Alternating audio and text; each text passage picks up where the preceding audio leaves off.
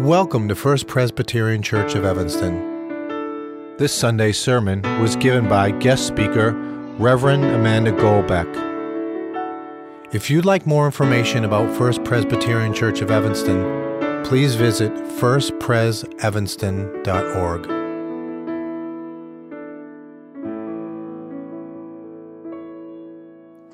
Our scripture reading today is from the Apostle Paul's letter to the Romans, chapter 11, verses 33 through 36.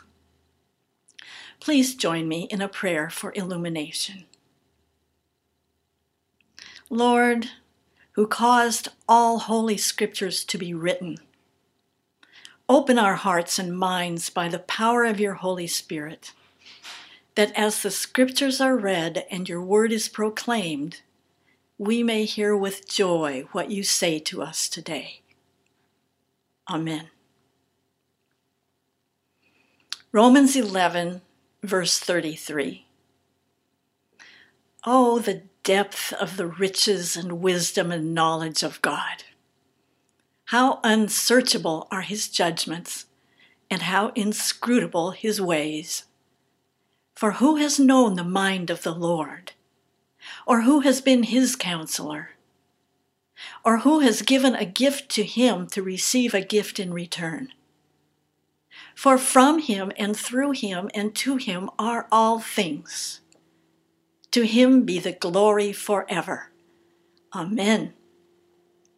This is the word of the Lord. Thanks be to God. Good morning, and happy Labor Day. 12 years ago this weekend, I boarded a plane and I relocated my life from one side of the United States to the other.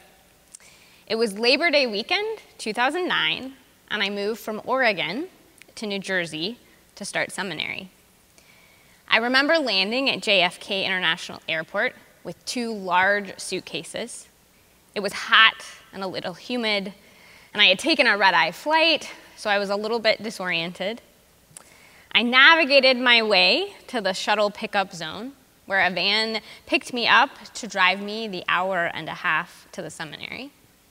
And as we were driving, I took in the changing scenery from the New Jersey Turnpike, the industrialized airport area that turned into the sprawling neighborhoods of New York commuter families, which then turned into the colonial historic houses surrounded by historic battlefields as we crept closer and closer to the seminary. And then finally, the van pulled up into the seminary, and I got out. And before I had a chance to even wave goodbye to the driver, a very friendly and outgoing man grabbed my luggage, asked me what my name was, and then told me what dorm I was in. And then, as quickly as he had appeared, he was gone. And I made my way up the dorm stairs to my room, and I sat on the bed in a very empty seminary dorm room. And I finally took it all in, what I had done, moving across the country with only my 2 suitcases. And so suddenly I asked God, I said, God, help me understand what in the world was I thinking when I said yes to this. I asked God, how could I have been so crazy to think that I should go to seminary? Well, that was the beginning of the next 3 years of my life. And when I went to seminary, I had grand ideas that it would be this idealistic place. I imagined that because it was a Christian community, it would be one rung below the kingdom. Everyone would get along and be friendly and welcoming. Faith and belief in God would be easy because it would be part of the fabric of everyday life. What I quickly discovered was that seminary was not a place where everyone had figured out how to be perfect Christians. We were all still human after all. It didn't lend itself to having more time for God or more time for prayer or more time to study the Bible. Life was still life and moved a million miles a minute. Exams and studying and working still required as much time and dedication, even if it was on the topic of the Bible or theology or ministry. Deep down, when I arrived at seminary, I was hoping that it would be like going on one long retreat or mission trip. That I would feel God's presence everywhere and feel like I was achieving an A+ as a Christian disciple. If you ask people about where they have felt closest to God, most people will describe a retreat or a camp experience or a mission trip they have gone on. When I talk to the youth, that is often what they describe as their closest to God moment. Some of it has to do with being away from daily life and responsibilities, and some of it has to do with getting to experience God's creation a little more closely. So think about a time when you have felt closest to God. Think about a time when you have felt peace or beauty in an all-encompassing way. In a previous church I served, we would take the youth to the Montreat Conference Center in the mountains of North Carolina every summer. And part of the tradition of being there was going on a sunrise hike. There was nothing like standing high above the Blue Ridge Mountains, gazing at God's beauty as the sun rose. Those God moments are invigorating and fulfilling. We experience those in glimpses through women's and men's retreats and youth trips and children's camp, VBS, and mission trips. Then we come down the mountain, back to our everyday life. And the challenge is God tends to fade into the background. The busyness and the to-do lists and the work expectations seem to make it impossible to feel God so brilliantly. There aren't enough hours in the day, we continue to discover. And what I discovered through my Dashed Kingdom experience at seminary, and my new life as a parent and my time serving in churches, is that there will never be enough hours in the day. In our scripture for today, Paul remarks in the final verse of chapter 11 that for from him and through him and to him are all things. To him be the glory forever. Amen. God is the source, the beginning and end of all things. It is through God that we have come to be, that our lives and everything in them is made possible. And this is what makes ordering our lives in ways that bring glory to God the only meaningful way to live. Now, I believe that we all know this deep down. As Augustine said, "You have made us for yourself, O Lord, and our hearts are restless until they find rest in you." We want to make time for God. We want to experience God in fulfilling and enlivening ways. But there just never seems to be enough time in the day. When we then talk ourselves into thinking that we would have more time for God if we could just escape from all the complications of the day to day. In March, when this pandemic caused our entire world to be turned upside down, time and our experience of it was suddenly very different. Our calendars were wiped clean, at least sort of. The activities and the events that we had used to mark time were canceled or, in some respect, erased. If you were an essential worker, time sped up, going faster than you could ever imagine. But for others of us, suddenly we had all the time in the world in many respects. Now, our world pivoted pretty quickly, and the vortex of Zoom and FaceTime and Google Rooms and Netflix parties sucked us in pretty quickly.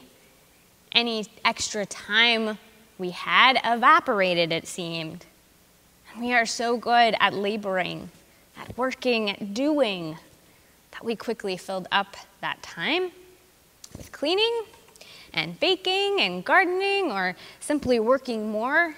The 8-hour workday has now become a 24-hour workday. And now, almost 6 months into this pandemic, and we are just as tired, if not more so, than when we began. Now, I don't say all this to make us feel bad or to guilt us, or because I think that this is just the reality that we live in, that there's just never enough time and we won't ever be able to make time for God. So there is something very fitting, I think, that my seminary experience began on Labor Day weekend. While Labor Day is a secular holiday, maybe this Labor Day we are called to pause and question the dichotomy that we have created between secular and sacred. Maybe there is something deeply biblical about the motivation of this holiday. Interestingly, the founding of Labor Day has Chicago roots.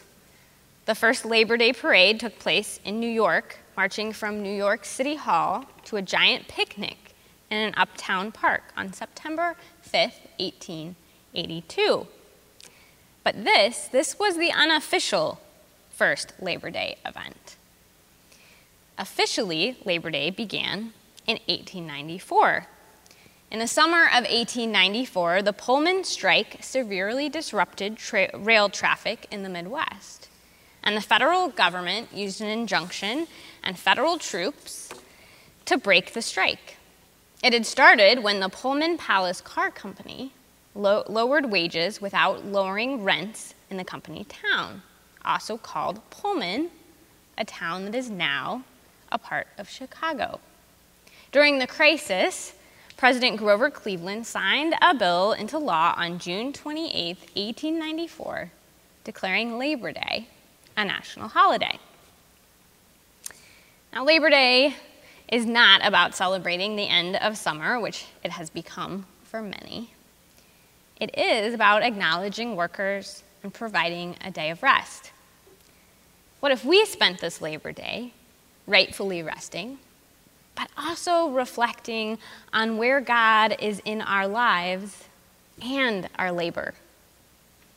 What if we really spent time examining the excuses we are using to justify relegating God to only Sunday mornings, or to a quick prayer before bed or dinner? Now, I think if we spend time reflecting, what we are going to discover is that it isn't a lack of love for God or a lack of a desire to be faithful. It's because we forget that for from him and through him and to him are all things, as Paul reminds us. A faithful life is not what happens when everything else is taken care of and we have more time on our hands. A faithful life isn't what happens when the laundry is all folded and the kids are all fed and all the work is filed for the day. A faithful life is this. It is this moment, here and now. It's in the next 5 minutes and at 8 o'clock tonight when the kids are in bed. A faithful life happens when we are at our desk meeting with our boss, or mowing the lawn or riding the bus. A faithful life happens when we are grocery shopping, or texting a friend, or working on our schoolwork. There will never be more time in the day. As Genesis reminds us, God created day and God created night, and there were 6 days to work and 1 to rest. And we will never be able to squeeze more time out of what we have been given. What Paul is pointing us to is the reality that we don't need to find more time. Rather, we need to make use of the time that we have been given. We're invited to seek to live into the here and the now with a consistent intention to put God first, to open ourselves to experiencing God at work in and through us. Everything we do, from our job to school, to sports, to hobbies, to chores, to vacation, to days off, is from God. And God is at work in and through it. There is no time or space where God is not present. John Calvin remarks of Paul's words, he shows that it is very far from being the case that we can glory in any good thing of our own against God, since we have been created by him from nothing and now exist through him. He hence infers that our being should be employed for his glory. For how unreasonable would it be for creatures whom he has formed and whom he sustains to live for any other purpose than for making his glory known? Now, this doesn't mean anything goes, that we can just go about our lives claiming it's all in God's hands, so it's okay to skip church or ignore helping those in need because we had to work late that night, or ditch our small group to go out to dinner with friends. God is with us, working in and through us to seek God's will in the world. We can join with that by ordering our lives and labors in a way that seeks to multiply God's efforts. That, at its heart, comes down to choices. I made a choice to move my entire life across the country 12 years ago because I decided to lean into God's work in my life. It was hard, and it came with joy and tears, many great and many trying experiences. And let me just be clear. I had other plans for my life. I wanted to order my life in a very different way. Would I take it all back now, though? No. It was hard, but it was worth it. And my work to become a more faithful disciple continues today. This Labor Day, how can we spend some time reflecting on how we are ordering our lives? What are we putting first that may be squelching our ability to let God work in our lives? And how can we open ourselves to letting God lead us? There is so much going on in our world right now, and many of us are so very tired. And the thing is, God knows that. But God also knows that bringing about the kingdom is hard work. So let's take our day of rest, and let's once again let God be that which guides our lives, leading us to work for justice for all, and leading us to dive deeply into God's rich word, and leading us to seek God's glory in all the days of our lives. Amen.